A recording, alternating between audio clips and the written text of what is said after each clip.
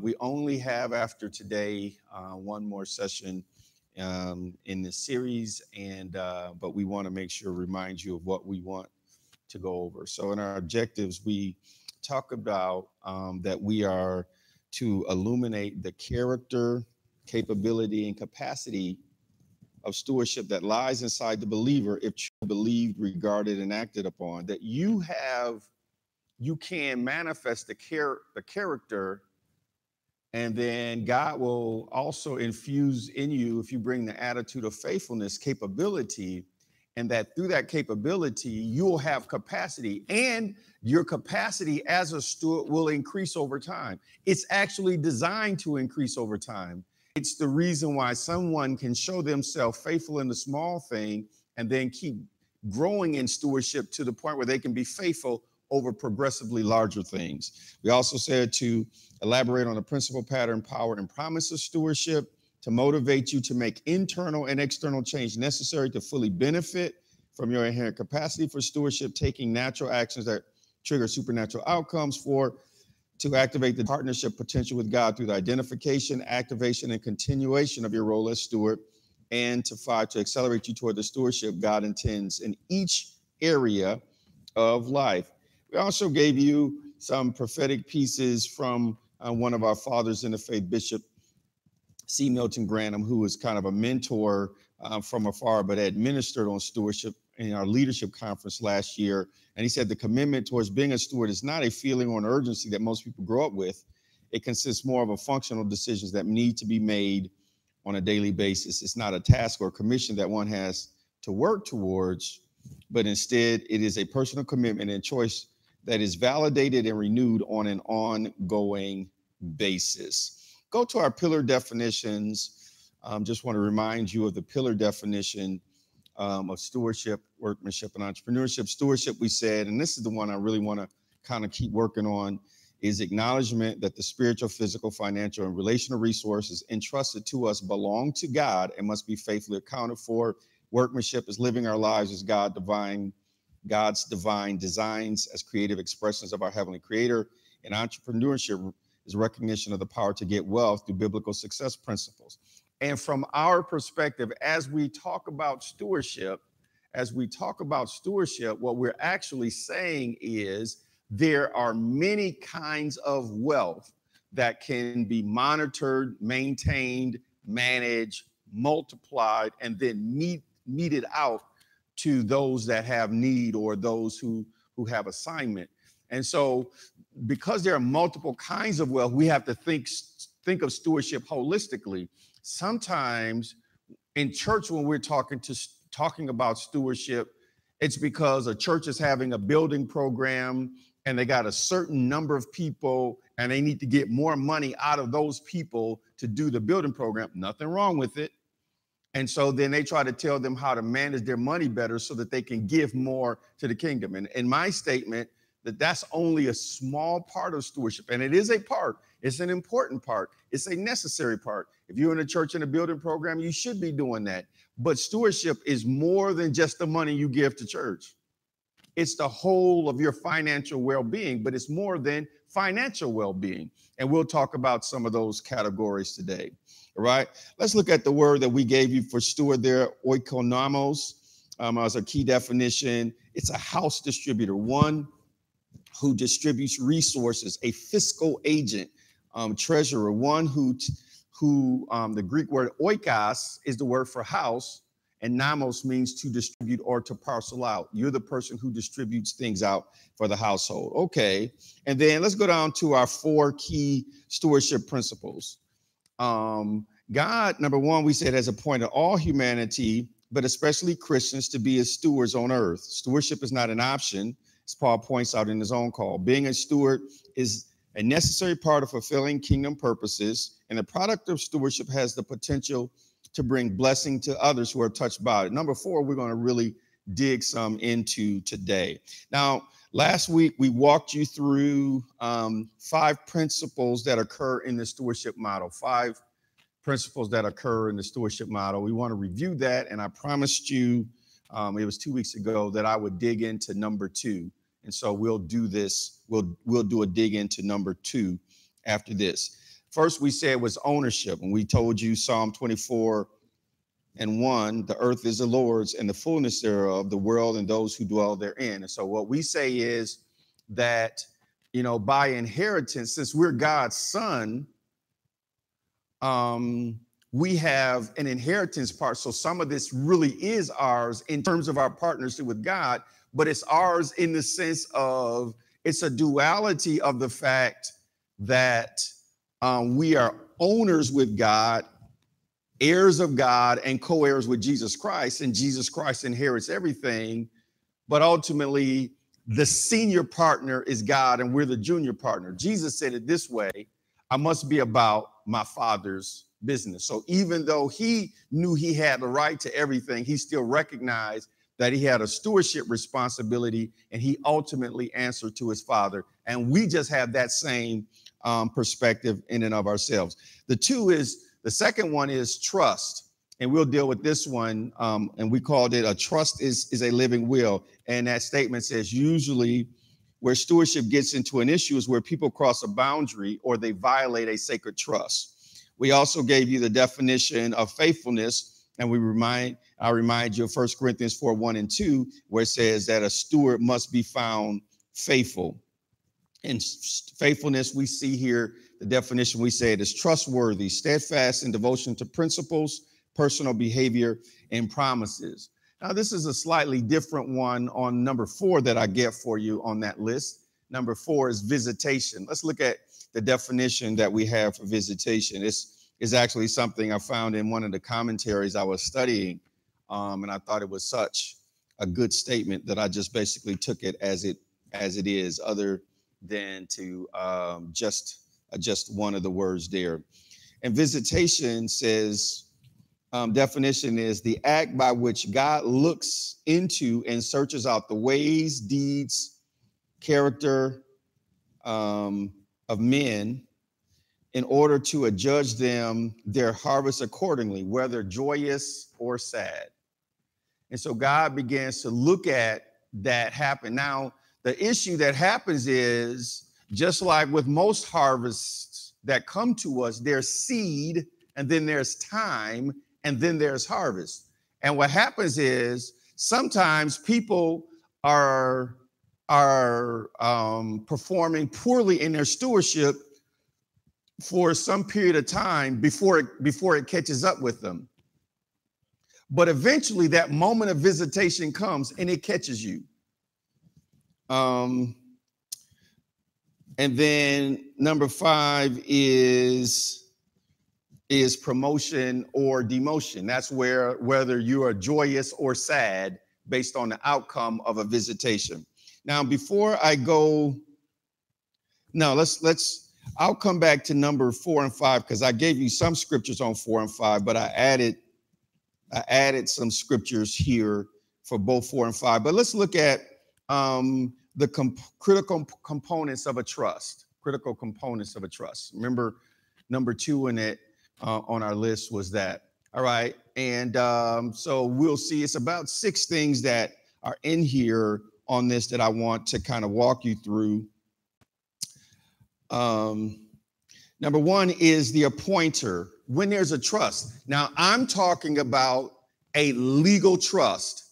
If you had in your estate planning a trust, and a trust could be, instead of a will that goes into effect after you die, the last will and testament, right? The trust goes into effect while you live. While you live, you can put assets into a trust, and then someone is the trustee who manages those assets. In my mind, in most things that have to do with stewardship, this is a good framework to think about it. Okay, so let's look at it. An appointer. Whenever there's a trustee, somebody has to be able to install or remove the person who is a trustee. Remember, and sometimes one person can fill multiple roles, but think about, in most cases, when we think about stewardship in terms of God, God is the appointer. It says God removes kings and sets up kings. Oftentimes he'll give people a stewardship. Remember in the parables that we did of Luke chapter 16, the appointer was the owner in Luke 16, and he fired the guy for poor stewardship of the unjust steward. Amen. So he's an appointer. Then we said is along with the appointer, there must be some person who is the beneficiary. The beneficiary. Now let's look at that one. There's a key statement under beneficiary, the person who benefits from the trustee performing their role. They benefit from the whole trust itself. So let's give you an example. Let's say you as a parent, because sometimes you can see where the appointer and the beneficiary are the same person, but sometimes they can be different. Let's say you're a parent and a part of your estate planning is you have a young child who you have a plan for. If something happens to you before the child reaches a certain age, that you have professional people to manage the financials of your estate until that person is able to. Now, that person, you could be the appointer, your child could be the beneficiary, and you could have a professional manager to actually be the trustee. Okay? Now, the statement that the sub-bullet on this one says that the trustee should get some benefit, but often not the main benefit. What do I mean by that? If you got a trustee that's managing your financial account, then they should be paid to manage it, but they should be paid to management, not pilfer the money from the account to line their pockets. See the difference? And what happens is, think about many of us, myself included, we often have, 401ks or mutual funds that we're invested in. And somebody in New York who we've never seen, we give thousands and thousands of dollars. And they are supposed to be the trustee, but we're supposed to be the beneficiary. And then somewhere in the fine print, they tell you how much money they take out. And then some of us, present company included, at times hasn't looked closely to see how well they're managing your resources. And we just leave the money with them, not even looking to see whether or not we're benefiting. And even when we're not benefiting, they keep benefiting. And sometimes they can be in cross purposes because they're benefiting even though the performance of your money is dwindling over time.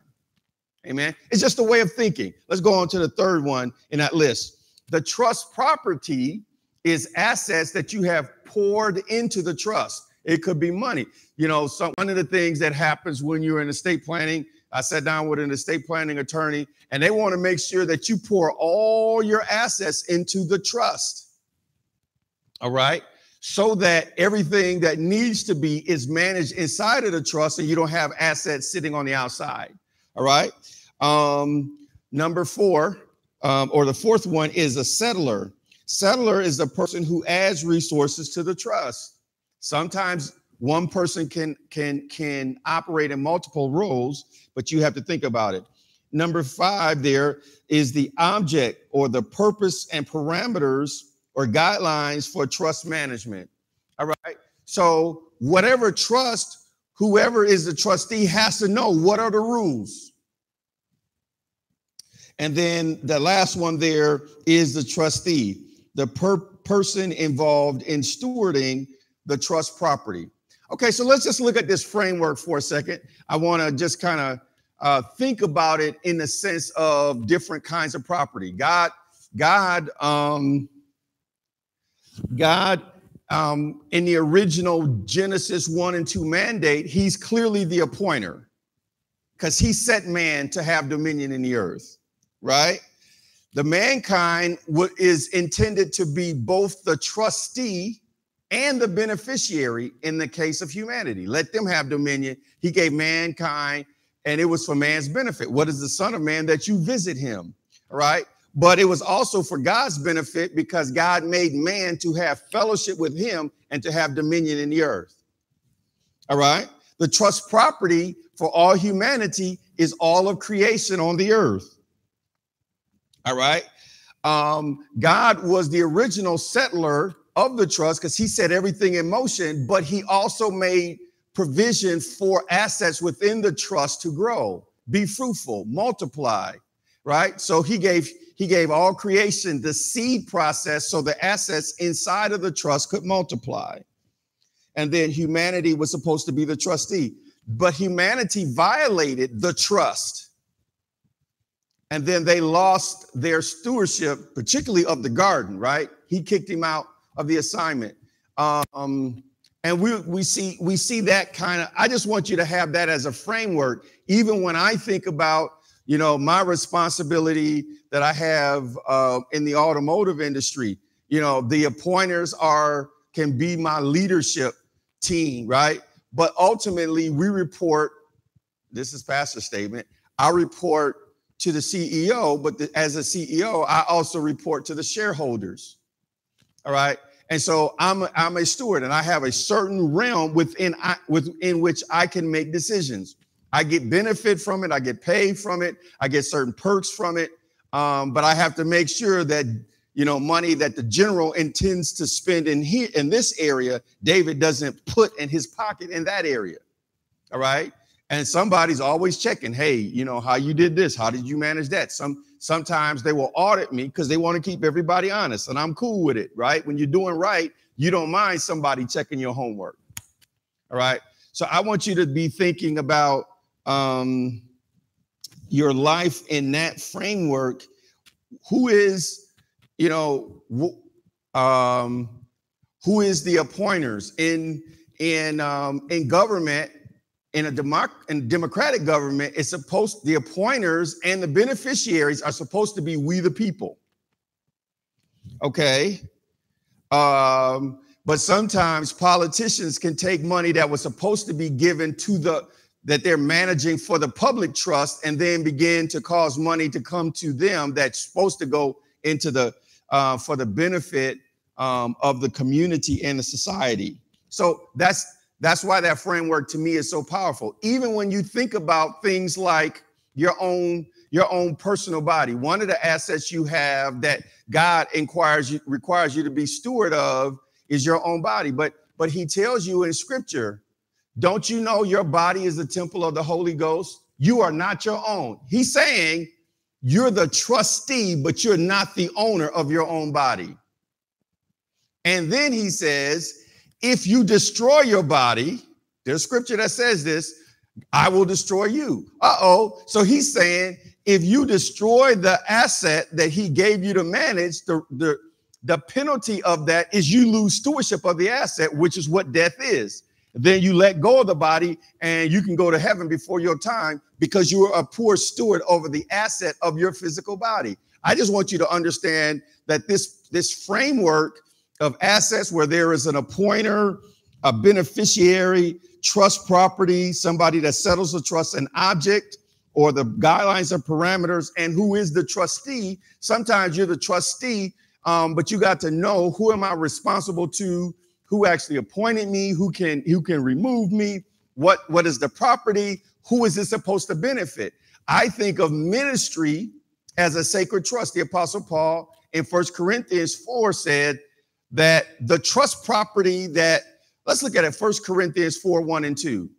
Because I want you to think about this framework. What is the trust property when it comes to ministry? 1 Corinthians chapter 4, verses 1 and 2.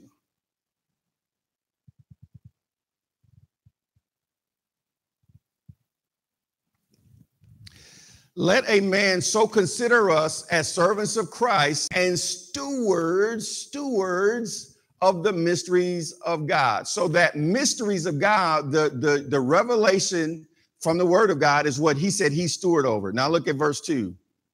Moreover, it is required in stewards that one be found faithful. So he says that God has given as a minister. The appointer then would be God himself, because God is the one that calls ministers to ministry. And God not only appoints ministers, but he also removes them. Who is the beneficiary? The beneficiary in ministry is always the people that God sends you to minister to, right? God told Moses, I have heard the cries of my people, therefore you go and minister to them. And so they were intended to be the beneficiaries. The trust property here, this scripture says, is the mysteries of God. Then the settler had to be God, because only God could give the mysteries, the revelation knowledge from the word of God to minister to the people. All right. The object is for us to be faithful to the word, to give them the truth in love. And then the minister, therefore, is the trustee. I treat the word of God as true, what Jesus called in Luke 16, true riches. All right. And so that was the faithfulness aspect. Now let's look at the visitation aspect. Sometime after you've been faithful, sometime in the future, God comes in and visit. Let's look at 1 Peter chapter 2, verses 11 and 12. 1 Peter chapter 2, verses 11 and 12. And it says, beloved, I beg you as sojourners or travelers and pilgrims, abstain from fleshly lusts, which war against your soul, having your conduct honorable among the Gentiles, that's non-believers outside the church, that when they speak against you as evildoers, they may, by your good works, which they observe, glorify God in the day of visitation. It's supposed to be a day where you get vindicated because God comes and looks out for you. And then in that day, they say, okay, you know what? It looked like things were one way, but God turned it around. Then there in that is promotion or demotion. Let's look at Psalm chapter 105, verses 17 through 22, promotion and demotion. God sent a man before them, before the children of Israel, Joseph, who was sold as a slave. They hurt his feet with fetters. He was laid in iron until the time that his word came to pass. The word of the Lord tested him. That's the visitation part. The king sent and released him. The ruler of the people let him go free. He made him lord of his house and ruler of all his possessions, to bind his princes at his pleasure and teach his elders wisdom. And so one of the things that happens is after some time of being faithful, I wish I could tell you how long you had to be faithful in your stewardship before your visitation would arrive. I wish I knew that date myself. I don't. I just have to stay faithful as if I'm going to stay faithful forever, believing that stewardship, the principles of stewardship are going to come, and then the promotion that God promises is going to happen. All right. Now, last week we talked about 12 keys of stewardship from the parable of the talents and the minas, or parables of the talents and the pounds. All right. They were all related to money. Everybody had to be faithful.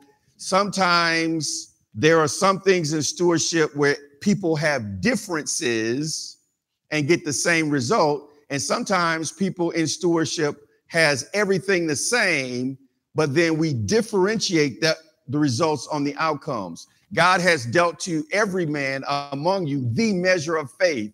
But if I steward my faith better than you steward your faith, I'll get a better outcome, because my faith can be no faith, little faith, great faith, strong faith, depending on how I grow my faith. All right.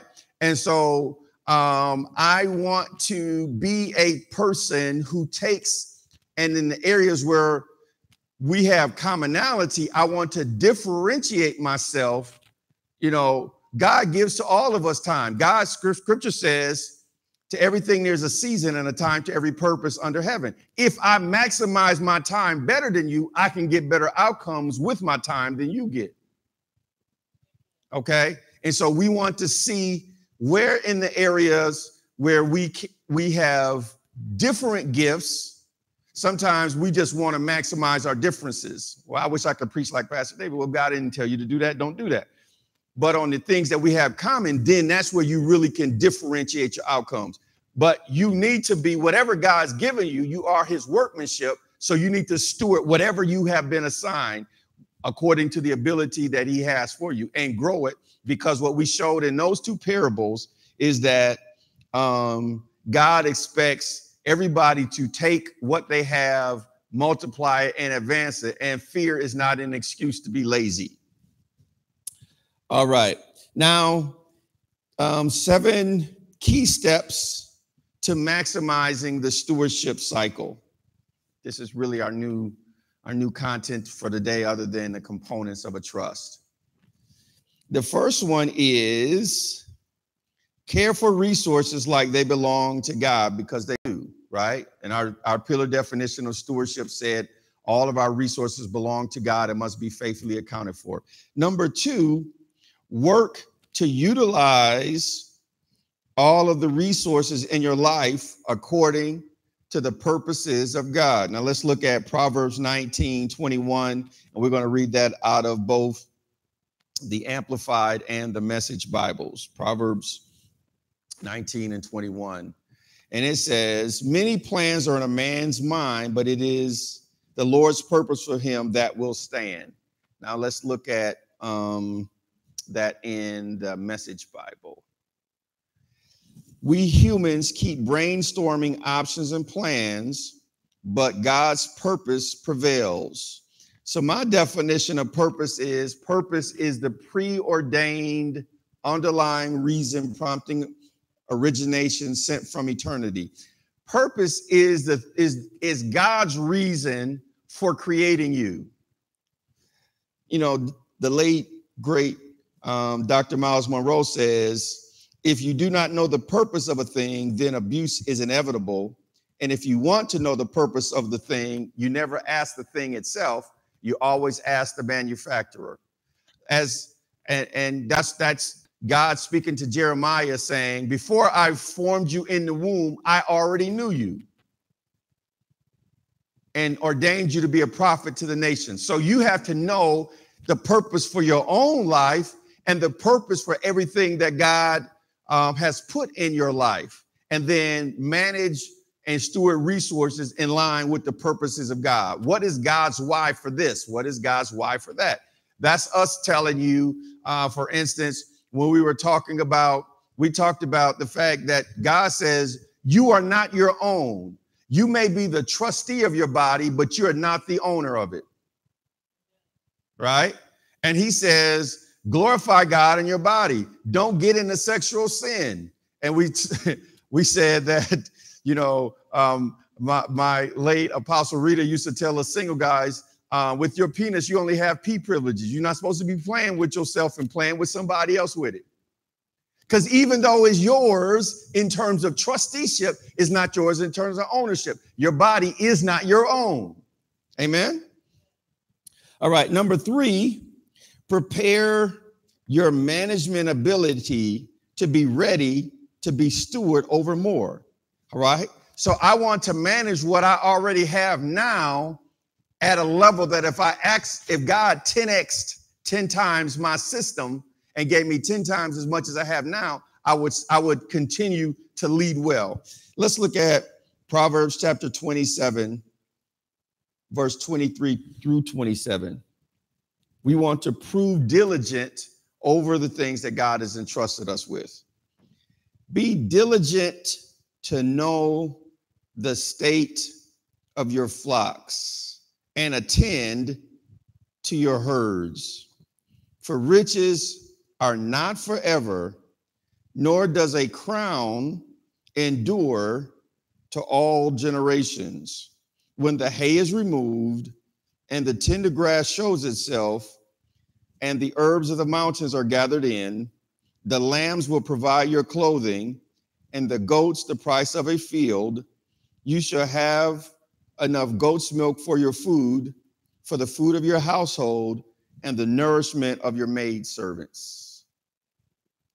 All right. So God is telling us that one of the things that we have to do is whatever area of stewardship, you have to be a good steward over. Now, sometimes I think of flocks and herds. The congregation is called a flock. Okay. It could be a business. It could be a ministry. You could have a business that's a flock or a goat, right? And then he's telling you, you have to be diligent. That means just because it was good last year, last business cycle, last quarter, sometimes you have to re-up on some kind of cycle just to make sure everything stays. You cannot treat any kind of business like you can put it on autopilot. If you pull out and don't engage in it, eventually, whatever enterprise it is, it stops. So you have to keep your eye on it. Not only it says riches are not forever, and then it says, nor does the crown endure to all generations. In other words, let's say you have a business, you've been steward over it, and then you want to pass it off to another generation. If you don't maximize it, you might not have anything to pass off to some other future generation. And so you may have a crown, which means you have a recognized authority in a certain business, a certain market, a certain enterprise, and then you want to hand that off and you have nothing to hand off. A good example of a person who was a poor steward in his own generation, but still tried to hand his son a success is King Saul, who wanted his son Jonathan, the prince, to be the next king, but Saul failed in his stewardship, so that crown didn't endure to his next generation. All right. So you want to prepare yourself to be steward, and then you want the enterprise you have to be self-sustaining. That's what it meant when it said that when the hay is removed, tender grass will show itself, herbs of the mountain are gathered in, then that will feed your flock and your herd, and then the lambs will provide for your clothing. Goats will be able to fund your entrepreneurial ventures, and then have enough milk and food for your household and for the servants. And so the enterprise, if you look at that picture, that enterprise was intended to be self-sustaining. Each part funded the whole enterprise, but the intention of that whole enterprise was it only stayed to the extent that you were diligent to maintain it.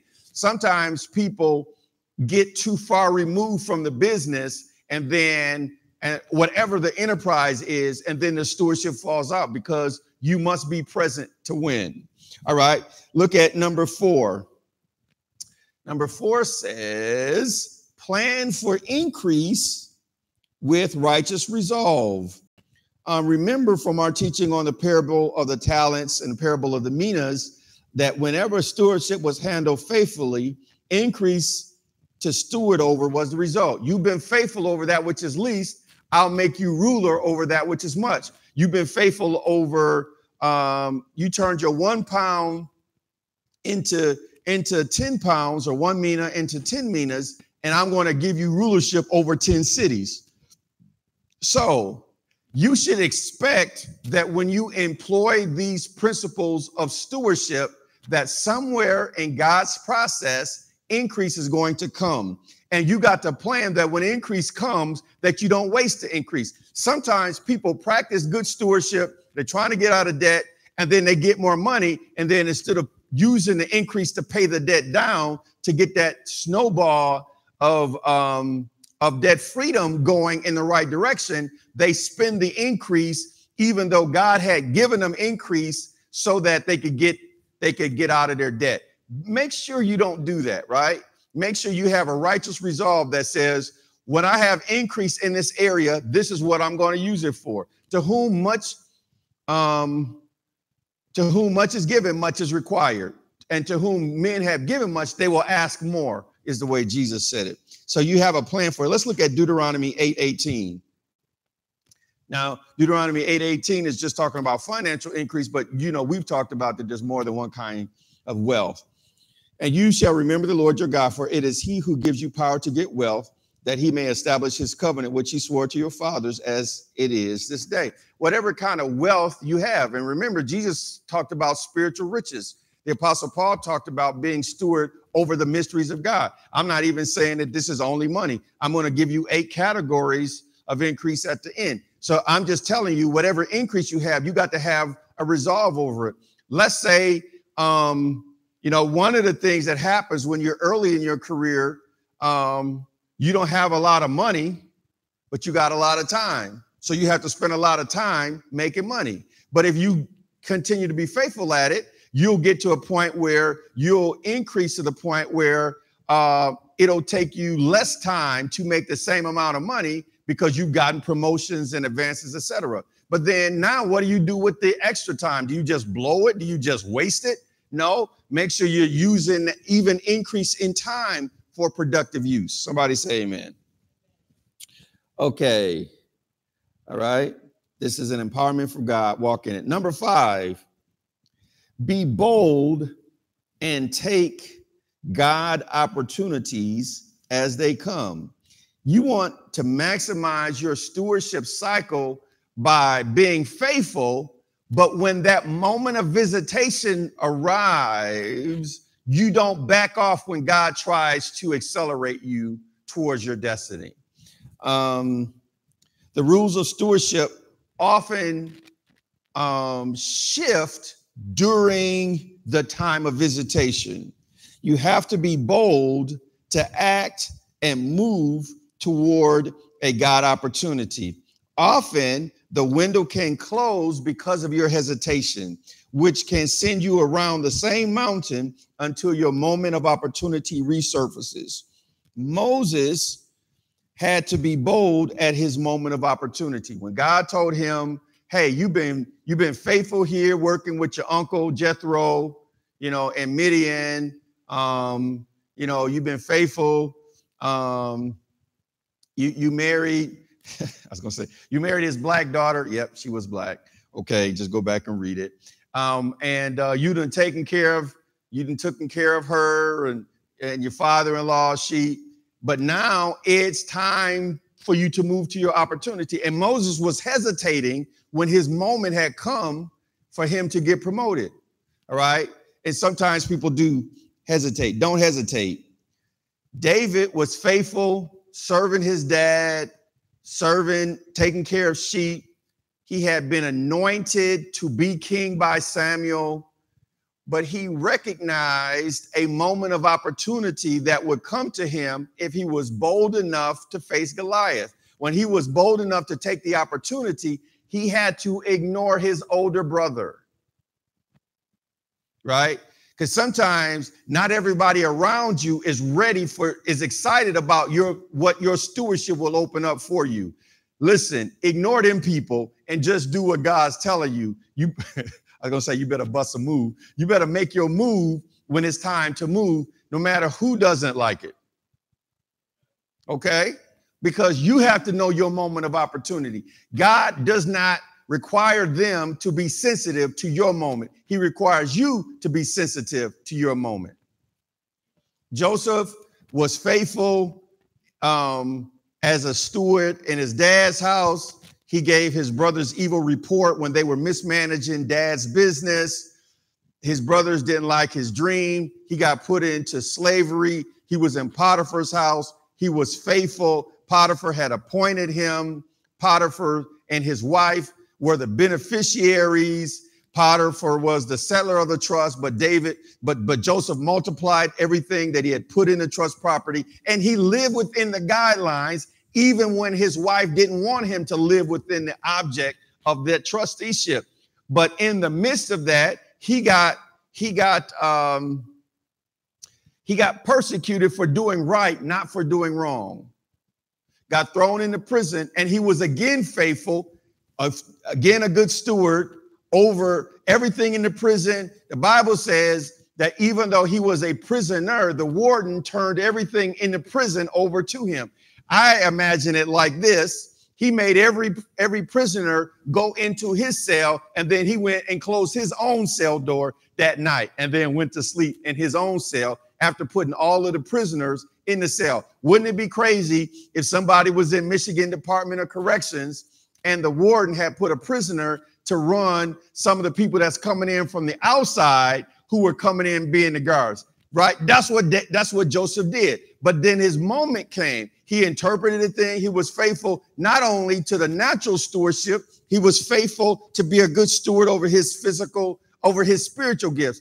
God had given him dreams, and then God gave him from his own dream the prophetic ability to interpret another person's dream. He did it even though he was in trouble. Sometimes when people get in trouble, they turn off their spiritual gifts because they don't want to minister to other people when they're in their own problem. Joseph didn't do that. Even though he was in a problem, he was still ministering to other people. And it was that ministry to other people in terms of interpreting their gifts 2 years later, didn't happen overnight.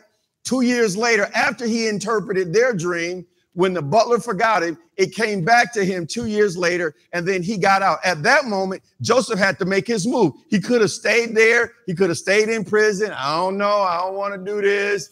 He could have not been ready for the interview, but because he had taken care of Potiphar before he sent Potiphar into Pharaoh's presence, he knew the protocol about how to dress for the interview. So he shaved himself because Egyptians didn't like facial hair. That's why you don't see on any of the Egyptian thing, they always have a goatee, but they don't have long facial hair. So your Bible says he shaved himself and changed his clothes because he wanted to make sure he looked for the job that he was going to, not the one he had. All right. So you want to be a person that when that time comes, it don't matter who don't like it. When your opportunity comes and it's your day of visitation, baby, bye. I'm leaving all of y'all and I'm going to my next assignment. And you got to be okay that everybody ain't okay. They don't have to be okay. You have to be okay with your opportunity. You have to be bold in your God moment. Somebody say amen. All right. Because if you don't, you can let a window close on you and then you have to wait for that window to come open again. Children of Israel, God gave them a God opportunity. He had promised them he would take them into the promised land. They sent spies there for 40 days. 12 spies. 10 said it's a good land, but we like grasshoppers. And people turn down promotions like that. They're faithful. They're asking God for money, and then a God opportunity comes to them, and then they retreat in their own fear, like the servant who was afraid. And then they lose their moment because they draw back in fear. I had people, thinking of a minister, an opportunity came to go on TV, but they was too scared to go on TV when the opportunity came. And then that door closed. And, once the door closed, you don't necessarily get to open you want to. So you got to be bold enough to take a real God opportunity when it comes in front of you, because it may not come around to you again. They have to come around to your kids. And then don't be hating on the kids when they walking through a door that you should have walked through in Jesus. Let's look at Joshua chapter 1, verses 3 through 7.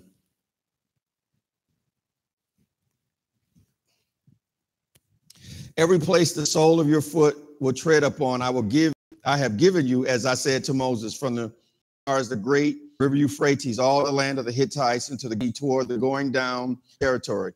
No man shall be able to stand before you all the days of your life. As I was with Moses, so I will be with you. I will leave you nor forsake you. Be strong and of a good courage, for to this people you shall divide as an inheritance to give them. Only be strong and very courageous, that you may observe to do according to all the law my servant commanded you. Do not to the left, that you may prosper wherever you go. So God was here the appointer. The children of land, and he gave them what the boundaries of the land were. He also gave them the object or the parameters and guidelines. You got to meditate guidelines that will keep you prospering and advancing in that land. As long as you do that I established for you through Moses. But he had to be bold to take that opportunity, or another generation could have wandered in the wilderness if he wasn't bold enough to cross the Jordan and go in and possess the land. You have to be bold at your moment of opportunity. Is an attitude of partnership with God. Let's look at 1 Corinthians 3:9. 1 Corinthians chapter 3, verse 9. And it says, for we are God's fellow workers, God's fellow workers. You are God's field. You are God's building. That word there for fellow workers is what we're talking about. That word there is the word synergos, where we get the English word synergy. Synergy is the thought that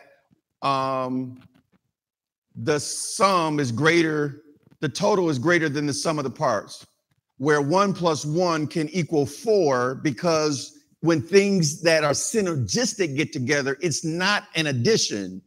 It's an increase that is greater than the sum of the parts. What he's telling you is that if we are fellow workers, we are in synergy with God, that God is our senior, sovereign, spiritual, supernatural, strategic partner. And with partnering with God means that little can become much in his hands.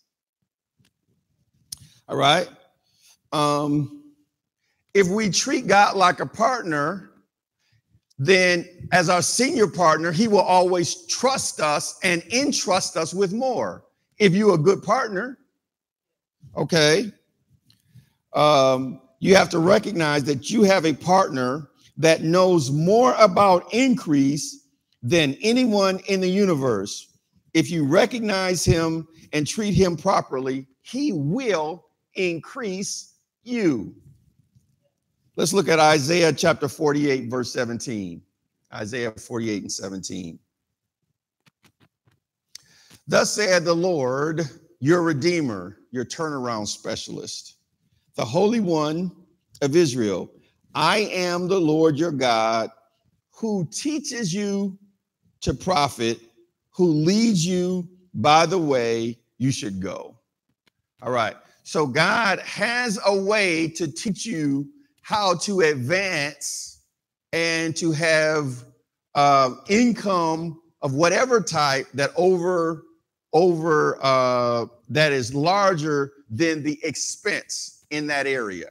He teaches you to profit, because that's what a profit is, right? Income minus expenses equal profit. And so he can teach you how to have a safe surplus in every area of your life. And you can have some people have relational deficits.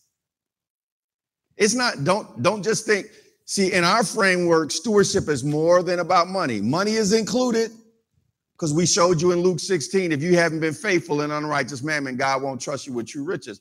I'm just telling you, sometimes you need to invest in your relationship such that when you have to make a withdrawal from that relationship, it won't go bankrupt. Okay? Your Bible says it this way: a good name is worth more than gold. All right?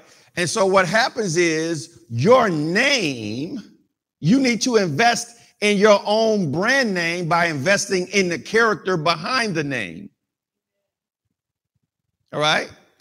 Because some people, their name is so good, all they got to do is say it, and then it goes. And everybody just counts it done because of the person who made the statement. Their name has a certain weight to it. Now let's look at number 7. Number 7 says, exercise faith and patience in the process. Let's look at Hebrews chapter 6, verse 12. And it says that you do not become sluggish, but imitate those who through faith and patience inherit the promises. Faith talks about tomorrow like it was yesterday. Then act as far as you can within good conscience to steward today as if you see yourself stewarding tomorrow. I remember at times I would, to imitate the stewardship that I believe myself to have in the future, there were times when I would get pictures and briefcases and things, and I would do everything I can to act like the thing that I believe that God had for me in the future. And that's what I'm saying is, you need to go as far as you can.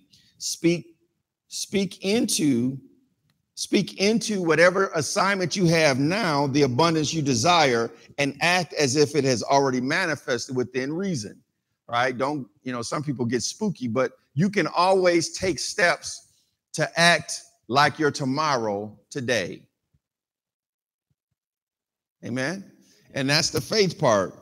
The patience part is being willing to endure at your current level until your visitation comes. Joseph's principle said, when I am righteous, even a downgrading is a repositioning for supernatural promotion. David's principle, because he went through a lot to get him from the moment he was keeping sheep when Samuel came and found him all the way up to the point where he was promoted to be king. His statement, his principle is, my patience is the empowerment that allows supernatural promotion. Okay. All right. One last list that I have for you today, and we'll talk about these tomorrow. This list, or not tomorrow, next Tuesday. As I said, stewardship has various categories. I want you to just look at a framework of categories of what I think about in the area of stewardship. These 8 areas, right? 8 categories of resources for stewardship. There's personal stewardship over your spirit, soul, and body. Let me give you an example. The scripture says of the spirit, guard your heart with all diligence, for out of it flow the issues of life, right? Set your affections on things above. Renew your mind. You know, the Lord is, present your body as a living sacrifice to God, all right? Your body isn't for sexual sin. The scripture is very emphatic about that how you take care of that, you can increase that. You're also supposed to steward your time. Your Bible says it this way. It says, redeeming the time because the days are evil. You're supposed to take every moment and be a good steward over the time. The scripture says, teach us to number our days so we may apply our hearts to wisdom. Whatever skills and ability God has given you, the Bible says the hand of the diligent shall bear rule. Being skillful in whatever your assignment is, being fluid, ready, practiced, all right? Whatever your skill is, applying that to whatever career God's given you, whatever business enterprise that he has, whatever managerial responsibility is another area of stewardship. And you got to think about it. You may be an individual entrepreneur, but management oftentimes mean that you have stewardship over other people who have stewardship responsibilities. And the more you move up in management, the more stewards are under you, which means you're not the person who ultimately get all of the outcomes. You help to manage people who get the outcomes. All right. So I think of that management is going from being a doer to being a leader, to being a leader. First you go from being a doer to a leader of doers. Then you go from being a leader of doers to being a leader of leaders. Right? And all of that is a stewardship thing from a managerial responsibility. We talked about 1 Corinthians 4, that we ministers are stewards over the mysteries of God. Number 6 is relationships. Now, remember in Luke chapter 16, it says that you're supposed to use wealth to develop relationships in business. But think about relationships, about making investments. If you were to monetize your relationship, do you have positive or negative? The scripture says that the apostle Peter said that husbands are supposed to treat their wives as the more delicate vessel according to knowledge, joint heirs of the grace of life. And my statement is that the check of the favor of God on your life requires 2 signatures, husband and wife, to cash. Then we said stewardship over finances, and finances could include stocks and bonds. It could include all kinds of financial instruments or money instruments, but some of them are not the business itself. You just have a financial aspect into the business. Or it could be assets, land, precious metal, real estate, contracts. Some people, I was thinking about the guy that one of the guys who sung the soundtrack for the original Lion King movie, and they wanted to pay him a couple $1 million, and he said, no, I don't want to get $1 million now. I want royalties on this forever. That turned out to be the best decision because he's made more in royalties than if he would have got a lump sum up front. Okay, what I'm saying is assets, you need to be thinking in a larger fashion than just, just a house and a car. Amen. Okay, so we'll talk some more about some of these categories here next week, but I'm challenging you to think about categories. I don't even, that was like a very quick listing of assets or things to steward. I'm always looking for something, so I'll be meditating that for this week. That list may be bigger by the time you see it next week, because I think that's something that's really important, and that we want to challenge ourselves to think through the categories of where we're being a steward. What it takes to be a good steward in relationship might be different. In other words, sometimes a person will maximize their business, destroying their home relationships. That's not an overall good stewardship plan. You follow me? Somebody that works hours and hours and makes a lot of money, but doesn't invest in their marriage, hasn't been in balance a good steward, even though they might have maximized the financial part of their portfolio. Their relationships are weak. Or a person who goes out and makes a lot of business money or a lot of money and fame, but loses his soul. Jesus said, what does it profit a man if he gain, steward the whole world and lose his soul? And what should you give in exchange for your soul? So that framework is intended to give you a holistic assessment of stewardship in every area of your life.